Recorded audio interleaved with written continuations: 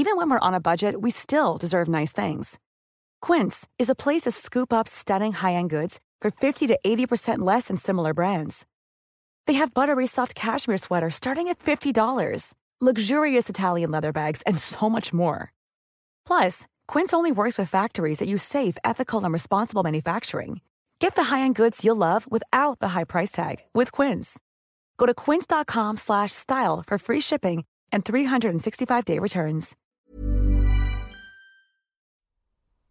Hey, this is Moeed from the Vent production team. Just a heads up that this episode contains sounds of a violent police arrest, so take care listening. This is Vent Weekly. I'm Sabrina. COVID-19's changed all of our lives. Even with lockdown easing, the world seems a very different place. The news is overwhelming and it's hard to know what to believe right now. And that's why we've launched this mini-series of bonus episodes on Vent Weekly called COVID-19 Fact Checkers. If you're done with COVID-19, this mini-series might not be for you. But if you do have questions or anxieties around COVID-19 that you want to talk about, we've got you. This series, we're getting you answers. Hey guys, my name's JJ, I'm from Brent, and with all the news outlets focusing on COVID, I was wondering about a few other news topics that aren't making main headlines anymore, like Brexit, and how it would affect students wanting to study abroad like me. So today I'm joined by JJ and Vice journalist Ruby Lot Lavinia. Could you both introduce yourselves and say a bit about who you are, what you do, and also how's life been for you during lockdown? So JJ, do you want to start first? Yeah, sure. I'm JJ, I'm 17, and I'm currently studying games design in college, hoping to do some sort of graphic design work for larger companies or such. You know, lockdowns, it's going all right. Just missing my friends and stuff, hoping I can see them soon. Of course. But yeah, I'm doing all right. Doing a bit of practice 3D design on my laptop. Sounds fun. How about you, Ruby? So I'm Ruby Lot Lavinia. I'm the senior staff writer at Vice, which basically means I kind of write about everything. Gentrification, housing, policing, social issues like campaigns.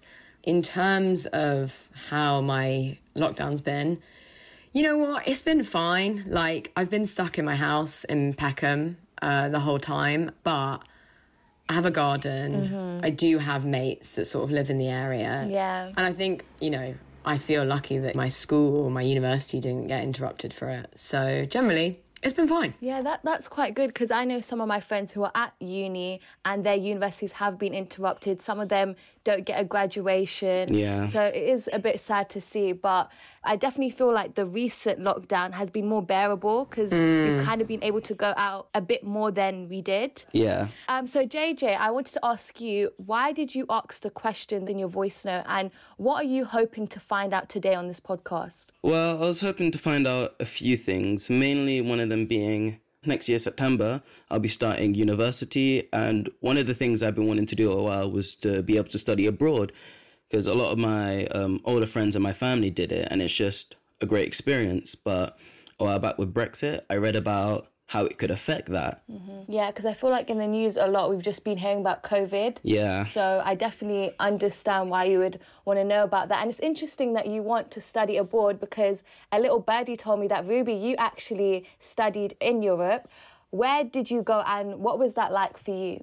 I did a year of studying English at the University of Oslo, and it was cold and it was quite expensive because Oslo is a very expensive city and it wasn't diverse at all. But it was super cool to be just living in another city for a year, being plunged into like a totally different culture.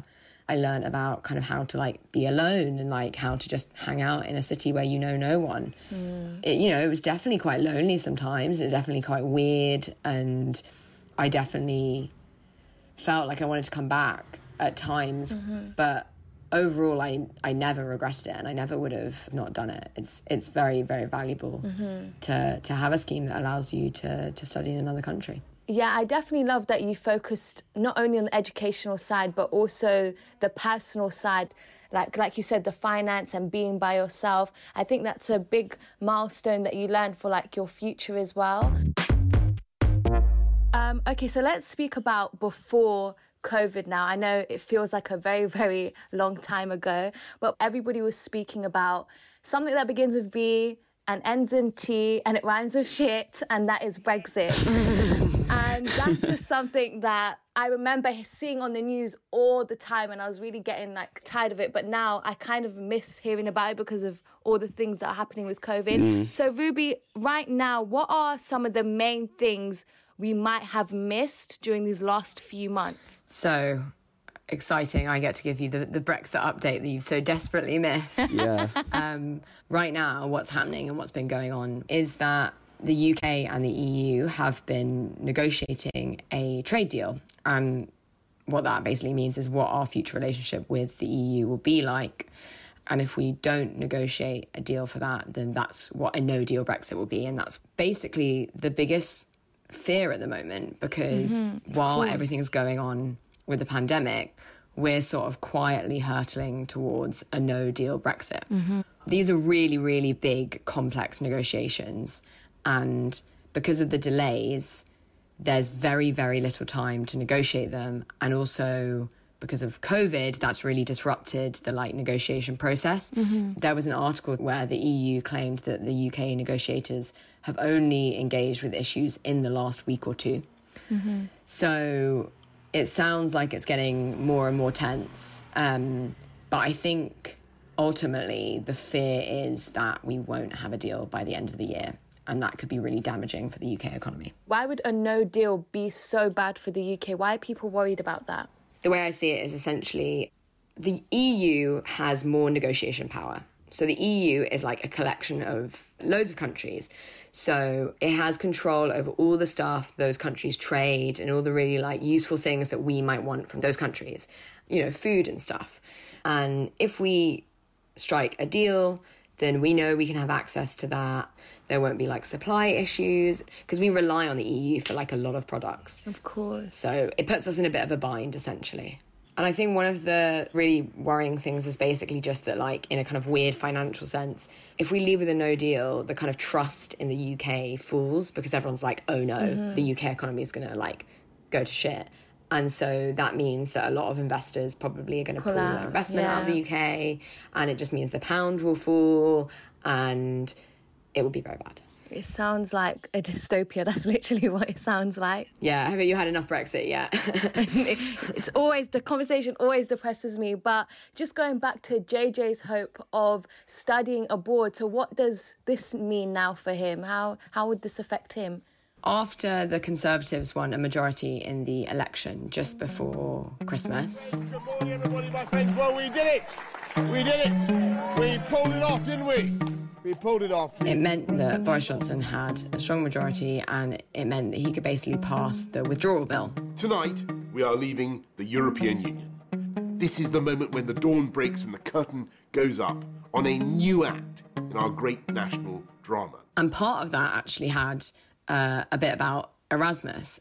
Erasmus is essentially a scheme that allows UK university students to travel to other countries in Europe and sometimes outside of Europe and study in universities, and so spend a year studying in a country that isn't their own. And one of the amendments that someone in Parliament had put forward was that we would basically safeguard Erasmus, and that no matter what happens, we'd agree to keep Erasmus in our deal with the EU. And in January, they rejected that amendment. So that doesn't mean that Erasmus is definitely gone, but what it just means is that there's no guarantee that the UK will negotiate it in a deal if it doesn't benefit them. If we leave with a no-deal Brexit, I presume that also means that there will be no Erasmus. And JJ, how does that make you feel just hearing that? I mean, it is a bit annoying because it could mean there's a chance that I don't get the same opportunity to study abroad how I wanted to. But still kind of hopeful that there may be a chance for me. I think there might be scope to have partnerships with other universities, maybe where like, you know, the University of Bradford partners with Monash University in Australia. And so they agree that they'll like, you know, share a bunch of students. It's just a lot harder to do kind of case by case rather than just having like a set deal. I mean, you can go and study at an international university, and if they're in Europe, a lot of the universities aren't unbelievably expensive. And that might change depending on what the deal is.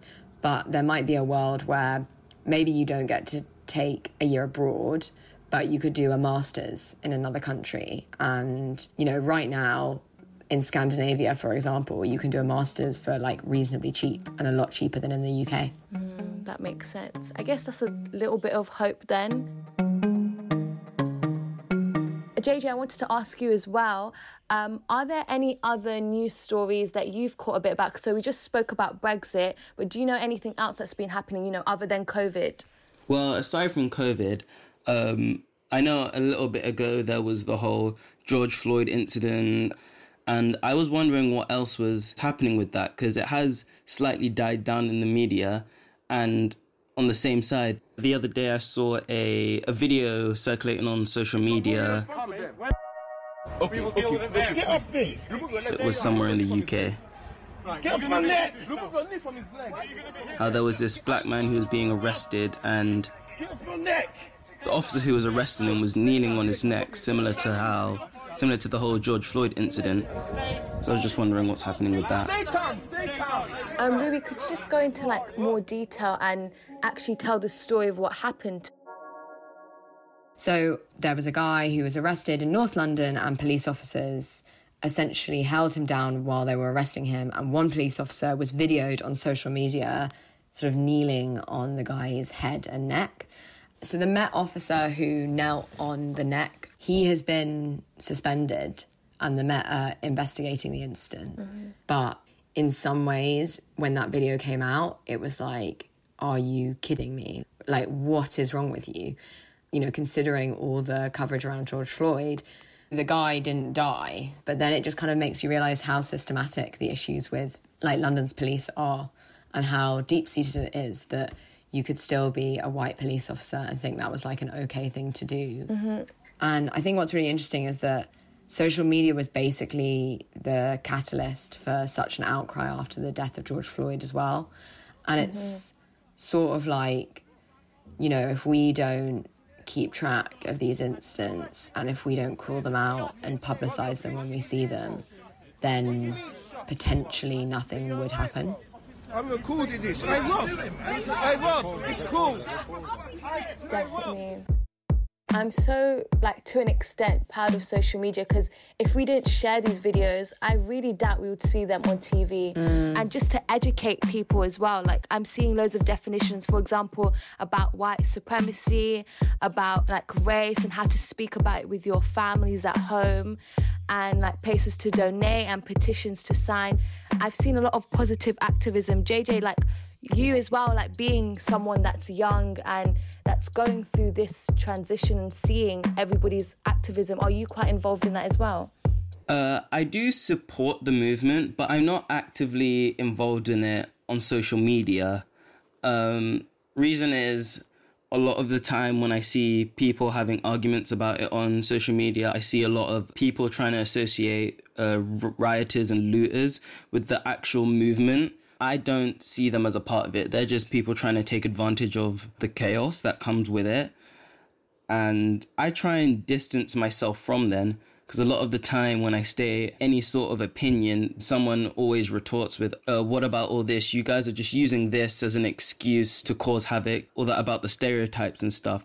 So I just tend to try and shy away from all that. Yeah, I definitely get what you're trying to say. And I think there's just so much going on, but the conversations are moving quite fast, especially with things that we're sharing on social media, like these videos, these graphic videos.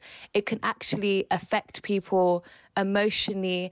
And I know some of my friends have like just gotten off social media because people are not giving disclaimers before they post these videos, and people are not ready for it. And I think when we're sharing as well, we should be quite responsible. Like, especially if you're non-black, it might not affect you personally, but it's affecting other people personally and their lives. So definitely need to keep that in mind. And Ruby, I just wanted to ask you if there was actually any update on George Floyd. So far, the officers have been sacked and arrested, which means that there will now be, a trial. But what's really interesting, I think, is that after George Floyd died, which, the police would have known about immediately and they would have had all the information about it, the officers weren't arrested. It took loads of protests and outcry to get that.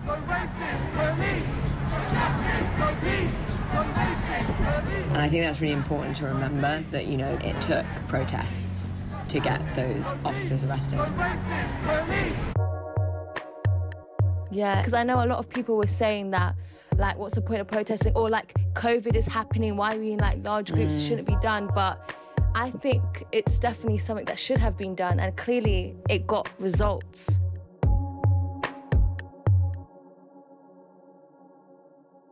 I wanted to ask Ruby if there was any other, like, big stories that you feel has been under the radar during COVID. Yeah, so, there's been a bunch of stuff happening while coronavirus has gone on. But one of the other depressing things alongside Brexit is kind of the climate emergency that's, still plugging away despite the fact that there's this pandemic going on. And there was a heat wave in the Antarctic, 18.4 degrees in February.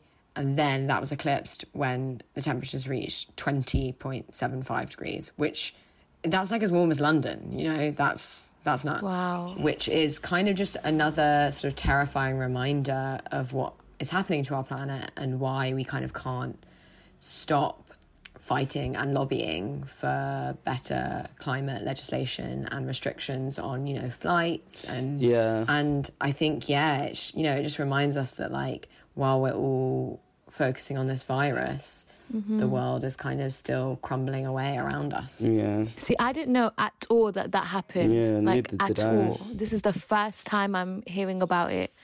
I would never imagine that that's happened there. Yeah, no. Just hearing the stats that Ruby just said literally blows my mind. How did it make you feel, JJ? I was shocked. I didn't think that temperatures that high were physically possible in somewhere like Antarctica. It just goes to show, like, how the media is focused on this one issue. There's still this very big issue that we've been talking about for going years now. And I think the reason the media doesn't talk about it that much is, like, it's not really affecting us as much as it will. Yeah. And I think it more affects us, like, the younger generation. Maybe not necessarily my generation, but maybe the generation after me, where we're having to clean up the mess. Like, a lot of things will definitely change. I literally had the impression that things were getting better, and because of COVID, I thought, okay, COVID's happening, yeah, that's shit, but at least the climate's getting better. But now hearing this, I just think, like you said, it's a reminder that, no, things are not great. I think there's definitely been a fall in flights, obviously, which was really good for carbon emissions, but that's so short term, isn't it? Yeah. And, just one sort of drop isn't going to, like, save the planet. There needs to be, like, really, really big legislation changes by kind of global governments to fix it, really. Media does hold a lot of power when it comes to sharing what we would expose to, and they need to hold more responsibility in that aspect, to not just drop stories that may not necessarily be as big as news as something else. You still need to, like, at least every now and then come back to that main topic to say, yeah, this is still a prevailing issue. It needs to be something that we should be pushing for, to have more coverage on these topics.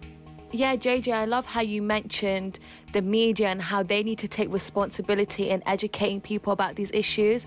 I feel like they have a tendency of just focusing on one issue because it's popular right now, and then dropping it and then going to the next and then going to the next. Yeah. So JJ, we're coming to the end of the podcast now, and I just wanted to ask you if you had any final thoughts or reflections on the conversation we had.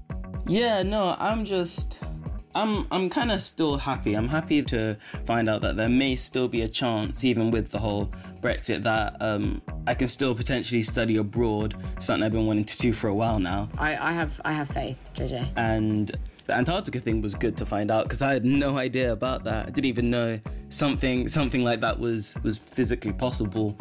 And yeah, just being able to talk about news outlets and stuff like that, something I had thought of for a while, never really had a platform to speak it out. It was just good to be here and be able to talk freely about it. I definitely agree, and I think there's still hope for you to study abroad. I hope there's hope because I know that that's an experience you want to have. And I even learned something new as well, for example, about the Antarctica thing. So it was nice to speak about things that are not COVID related right now. Well, thank you both, JJ and Ruby, for coming on. No worries. Oh, you're perfectly welcome. Anytime. Thank you for having me. Fun new experience. Thank you for listening to Vent Weekly, bonus COVID-19 fact checkers. I've been Sabrina, and thanks to JJ and Ruby for joining me. This episode was produced by Rose Delara Beatty with help from Vent production team Jess Lawson, Lucas Fothergill and Moeed Majid. Vent is a collaboration between Vice and Brent's London Borough of Culture 2020.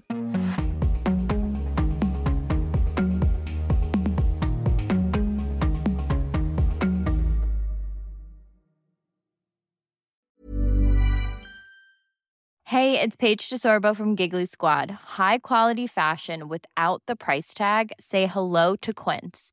I'm snagging high-end essentials like cozy cashmere sweaters, sleek leather jackets, fine jewelry, and so much more. With Quince being 50 to 80% less than similar brands. And they partner with factories that prioritize safe, ethical, and responsible manufacturing. I love that. Luxury quality within reach. Go to quince.com/style to get free shipping and 365-day returns on your next order. Quince.com/style.